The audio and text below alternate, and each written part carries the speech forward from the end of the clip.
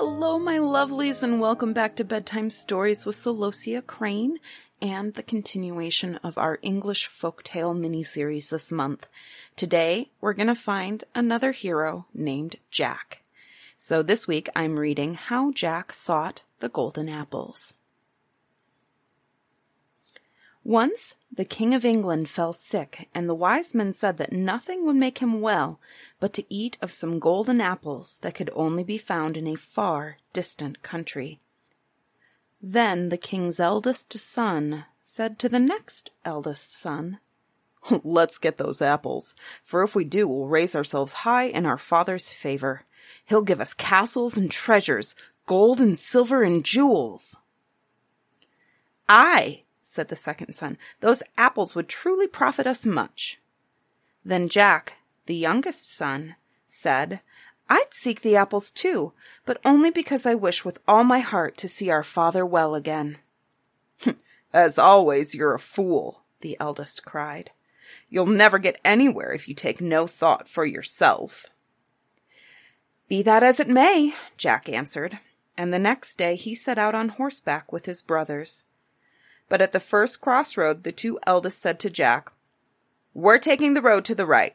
We'll have you with us no longer. You must take the turn to the left." "That's all right with me," Jack answered, and off he went by himself. Over hill and dale he rode, far and afar away. Then one night he came to a tumble-down house near a forest, and by the door sat an ugly old man. He had long, gray hair, his teeth were curling out of his mouth, and his fingers and toenails had not been cut for 100 years. "Good evening, my king's son," said the old man. "Good evening, sir," Jack answered, trembling a little at seeing such an ugly old fellow. But when he had stabled his horse at the old man's bidding, and the two were eating supper, all Jack's fear died down. For under the old man's terrifying appearance, he was in truth a lovable fellow. At last he said, "Jack, I know you're seeking the golden apples to make your father well. In this search I can help you, but you'll have to stay here tonight, and it won't be too pleasant for you. Frogs and snakes will crawl over you, but mind you, you mustn't so much as stir, for if you do, you'll be turned into a frog or a snake yourself." At that Jack shivered again, but he got up his courage and went to bed. Then it happened just as the old man had said. Snakes crawled over him, frogs hopped on his body. They bit and stung him, but he never stirred. And next morning the old man asked, "Well, son, how are you?" Jack replied, "Very well, thank you." "Good!" the old man cried. "You've got on well so far. Now you must go on to my next eldest brother." Then the old man brought out a fresh horse and gave Jack a ball of yarn, bidding him to throw it between the horse's ears and follow wherever it led. So Jack flung the ball between the horse's ears, and off he went like the wind. Thus he came at last to the next brother's house, which was as tumble-down as the first ones had been, and the old man here was even uglier than his brother. However, he put Jack's horse in his stable, gave the youth plenty to eat, and talked most kindly to him. At last he said, "Son, I'll send word to my eldest brother. He'll be able to send you on to the place where the golden apples are. But tonight you mustn't stir, no matter what happens." So Jack went to bed and bore all the crawlings, the hoppings, the bites and stings again. But next morning he was as hearty and well as ever. The old man brought a fresh horse and a new ball of yarn. Telling Jack that he had sent word to his eldest brother, he bade the youth to be on his way. "For," he said, "you have much more to go through before you'll get those apples." So Jack flung the ball, and off he went like lightning, till he came to the eldest brother's house. This old man was as ugly as the others, But after supper he said, "My son, in this house nothing will disturb you. Tonight you'll sleep well that you may be wide awake tomorrow. For tomorrow is the great day, the day when you will either fail or succeed in this venture you've undertaken. And 'tis only by heeding every word of my instructions that you'll come back alive." "Speak," Jack answered. "I shall heed you." "Well, this is what you must do," the old man said. "You must start out early, for you'll have to go and come in one day, since there's no safe spot for you to rest within thousands of miles of that place. When you draw near it, you will see a big castle, surrounded by coal-black water. Then tie your horse to a tree. 3 white swans will be floating on the black water, and you must say, 'Swan, swan, carry me over in the name of the Griffin of the Greenwood.' At that, the swans will take you to the castle. There you will have to pass 3 gates. The first will be guarded by dragons, the second by lions, the third by giants. So mind this well, you must be there exactly at 1 o'clock, and leave precisely at 2, for all these dread creatures sleep between 1 and 2. "I shall do exactly as you say," Jack answered. "And when you enter the castle," the old man went on, "you'll see some grand rooms, but you must go down to the kitchen and out through a door on your left. There you'll find a garden in which the golden apples grow. Pick them, put them in your wallet, then hurry back as you came. Once you get on your horse, you'll hear a terrible yelling behind you. 'Twill be all those monsters chasing you. But don't look back, not once, for if you do, they'll overtake you. But if you don't, they'll chase you for no more than 1,000 miles. Then you'll hear all the noise die down, and you'll know you've routed them forever, for they'll vanish into thin air." "In all things I shall obey you," Jack answered. Then he went to bed and had a good rest.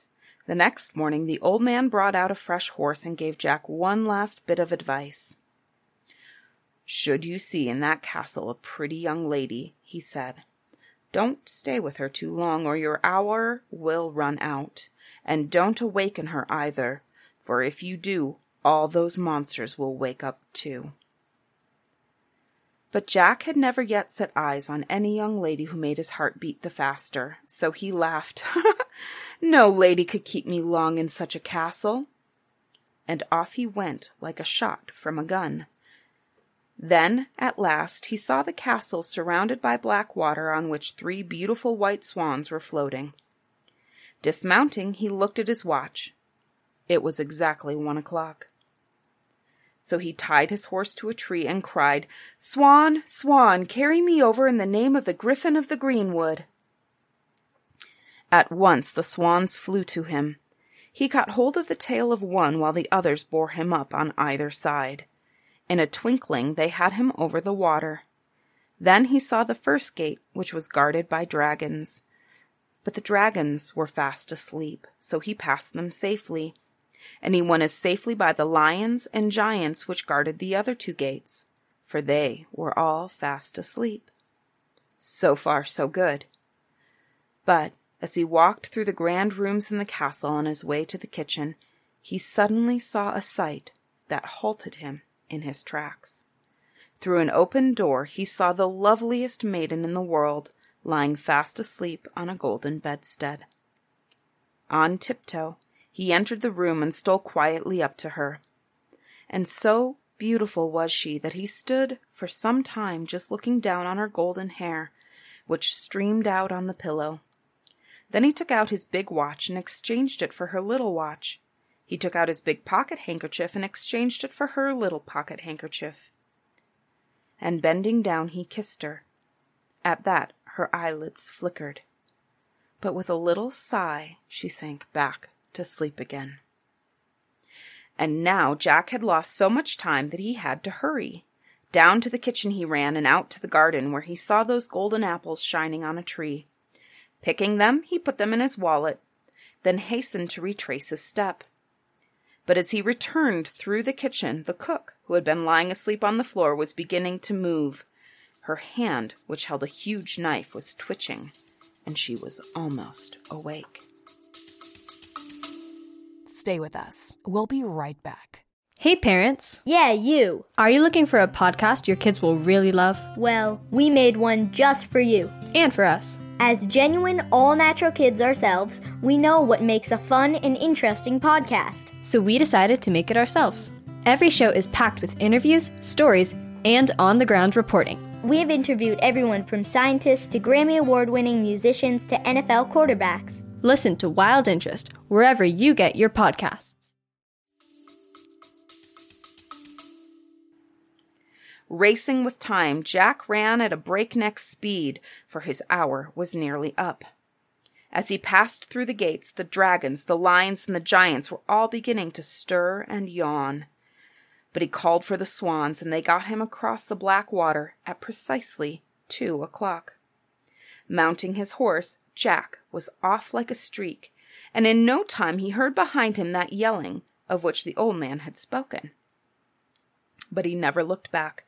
Not once, and after he had gone 1,000 miles, the noise died down, so he knew those terrible monsters had vanished forever. Thus he came safely back to the tumble-down house of the eldest of the 3 brothers. Gladly the old man heard his tale of what had happened. Then he led the youth off to a well, and Jack felt very sorry for him because he could scarcely walk because his long toenails curled up like ram's horns. When they came to the well, the old man gave Jack a sword and said, "Cut off my head and throw it in the well." "Nay, nay, I can't do that," Jack cried in alarm. But the old man insisted. So Jack cut off his head and threw it in the well. Then, to his astonishment, a fine young man climbed from the well, while the hut became a mansion. And the young man said with joy, "Jack, 'twas a wicked magician that turned me into that ugly old man, and changed my mansion into that tumble-down hut. From his evil spells I could escape only by finding a friend who would cut off my head and throw it in the well. The same is true of my brothers. You must serve them as you have served me." So Jack rode on and served the other brothers as he had the first. Then he rode on to the crossroads where he had left his own brothers. And there, being weary, he tied his horse to his leg, put the golden apples under his head, and laid down to rest. Thus Jack was fast asleep when his 2 brothers came riding along. Now they had found no golden apples, so they had picked some common apples and got a goldsmith to gild them until they looked like gold. And when they saw Jack asleep, they took his apples out from under his head. Finding them to be pure gold, they slipped their own apples under his head. Then off they went, feeling very clever, to return to their father's palace in London. Well, by and by Jack woke up. His apples didn't seem any different from those he had put under his head before he went to sleep. So he started out for London full of joy, thinking he was taking to his father what would make him well again. He was nearing the city when he heard all the bells of London ringing as though to proclaim some glad tidings. And when he reached his father's side, he found that the bells had been telling the people that their king was recovered, for he had eaten of those golden apples which his elder sons had brought him. "Father," Jack cried, "I am happy to see you well again, but I too brought you some apples. I pray you to taste them, just that you may know I also tried to bring you what you needed."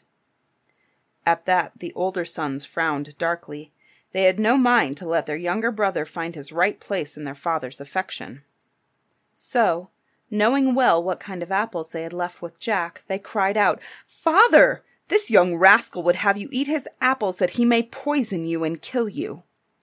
And taking from Jack the common apples which they had had gilded, they showed the king how under the outer coating of gold these apples were black and rotting. Poisonous enough they looked. And the king was first hurt, then angry to think that Jack would actually try to poison him. Summoning his headsman, he cried, "Take this youth away and cut off his head." So the headsman took Jack off, while the poor youth remained wholly mystified as to what had happened to his apples. But the headsman liked Jack, and he could not bear to cut off his head, so he led the youth to the woods and left him there. Jack was wandering along alone, with no weapon to defend himself, when he saw a big bear coming toward him. Quickly, he climbed a tree and tried to hide, but the bear came on, lunged heavily against the tree, and gave it a shake that almost sent Jack headlong out of the branches. Then the bear could see his face plainly, and all at once the bear laughed. "Come on down, friend," he cried. "I know you now. You're the king's youngest son. As for me, I'm not really a bear. I'm Prince Jubal dressed up in a bearskin. Over yonder, I live with a merry crowd of youth and maidens, and I only wear my bearskin to scare off strangers, for we'll have none with us, save good, bold, jolly young fellows. But you're welcome in our midst." So Jack climbed down while Jubal got out of his bearskin. And when Jack told Jubal how he had been condemned to death, Jubal answered, "You shall live with me and my friends, and while you're with us, no evil can befall you." Then he led Jack to a group of white tents set up in a lovely green glade in the forest. Before the tents, many youths and maidens were dancing and making merry, and when Jubal presented Jack, they all bade him welcome. So, for many days, Jack lived with Jubal and his friends. Hunting, singing, dancing, laughing, he shared their joyous life in the greenwood. But often, when he was alone by night, he took out the little gold watch and the small white handkerchief, which he had taken as keepsakes from the sleeping maiden in the castle. Then he wished with all his heart that he could see her again. Meantime, the maiden, Princess of Melvales she was, had awakened after Jack left to find, to her own astonishment, that all those lions, giants, and dragons which had kept her a prisoner in her own palace had suddenly vanished and left her free. Next, she discovered that her watch and handkerchief were gone, and that in their place she had a man's big watch and a man's big pocket handkerchief. And the more she thought about these strange things, the more clearly she seemed to remember that she had seen, as in a dream, a handsome youth bend over and kiss her. Then she found engraved on the watch the words, "To my son, from the King of England." So she guessed that one of the sons of the king had paid her a visit while she slept and accomplished all these wonders. But which son it was, she did not know. And now she heard rumors that the king, egged on by his eldest sons, had somehow got rid of his youngest son, and her heart was roused with pity for that youngest son. Being as spirited as she was lovely, she gathered an army and set out for London to learn the truth of this matter. Leaving her army outside the city, she went to the king and asked him to present his sons to her. Now, the king thought she had come to choose one of his sons for her husband, so he gladly summoned his eldest son. Straightway the princess asked this prince, "Have you ever been to the castle of Melvales?" Then he, thinking that here was a wife who would make him rich, answered her with a lie. "Yes, my lady," he said, "I've visited your castle." At once she threw Jack's handkerchief down on the floor and bade the prince to walk over it without stumbling. Well, that didn't seem difficult to do, so he stepped out onto the handkerchief. But the handkerchief knew to whom it belonged. No sooner had he touched it with his foot than he fell down and broke his leg and was carried off screaming. So the king, in great distress, summoned his second son. But when the princess asked the same question, this prince answered with the same lie. So he too stepped on the handkerchief, fell down, and broke his leg. Then the princess looked the king straight in the eye and asked, "Have you not still another son?" At that the king trembled. For months he had suffered great grief for the loss of his son, and now he wondered if the princess had brought her army because she knew what he had done. At last he summoned his headsman and asked in a whisper, "My youngest son, did you behead him?" "Nay, sire," the headsman answered. "He is alive." "God be praised!" the king cried in great joy. "Then find him and bring him to me at once." So the headsman searched the forest until he found Jack in Jubal's camp. Then he brought the youth back to the palace. And when Jack saw before him that lovely princess of whom he had so long dreamed, his heart leapt within him. Smiling, she said, "Kind sir, have you ever been to the castle of Melvales?" "Yes, my lady, yes," Jack answered eagerly. "Then please walk over this handkerchief," she said. So Jack walked many times across the handkerchief. He even danced upon it. Gladly the princess cried, "Here is the young man I seek," and she took from a silken purse which hung at her waist the watch he had left her, while he took from his pocket her little gold watch and her small white handkerchief. And the two smiled lovingly at each other. Needless to say, the king took Jack back wholly into his love, and he was overjoyed when Jack told him later that he and the princess were to be married. But he was so angry at his eldest sons that he sent them to prison to cool their heels until they could repent of their evil ways. And he forced them to tell the truth about those golden apples. Thus, he learned at last that it was Jack who had gone through so many difficult adventures to get those golden apples which had made him well again. So Jack and the princess were married, with Jubal attending their wedding. Then the two bade Jack's father a loving farewell, and returned with their army to the castle of Melvales, where they lived happily ever after. I hope you enjoyed this hero named Jack, and next week, come back to hear about the story of Tom Thumb.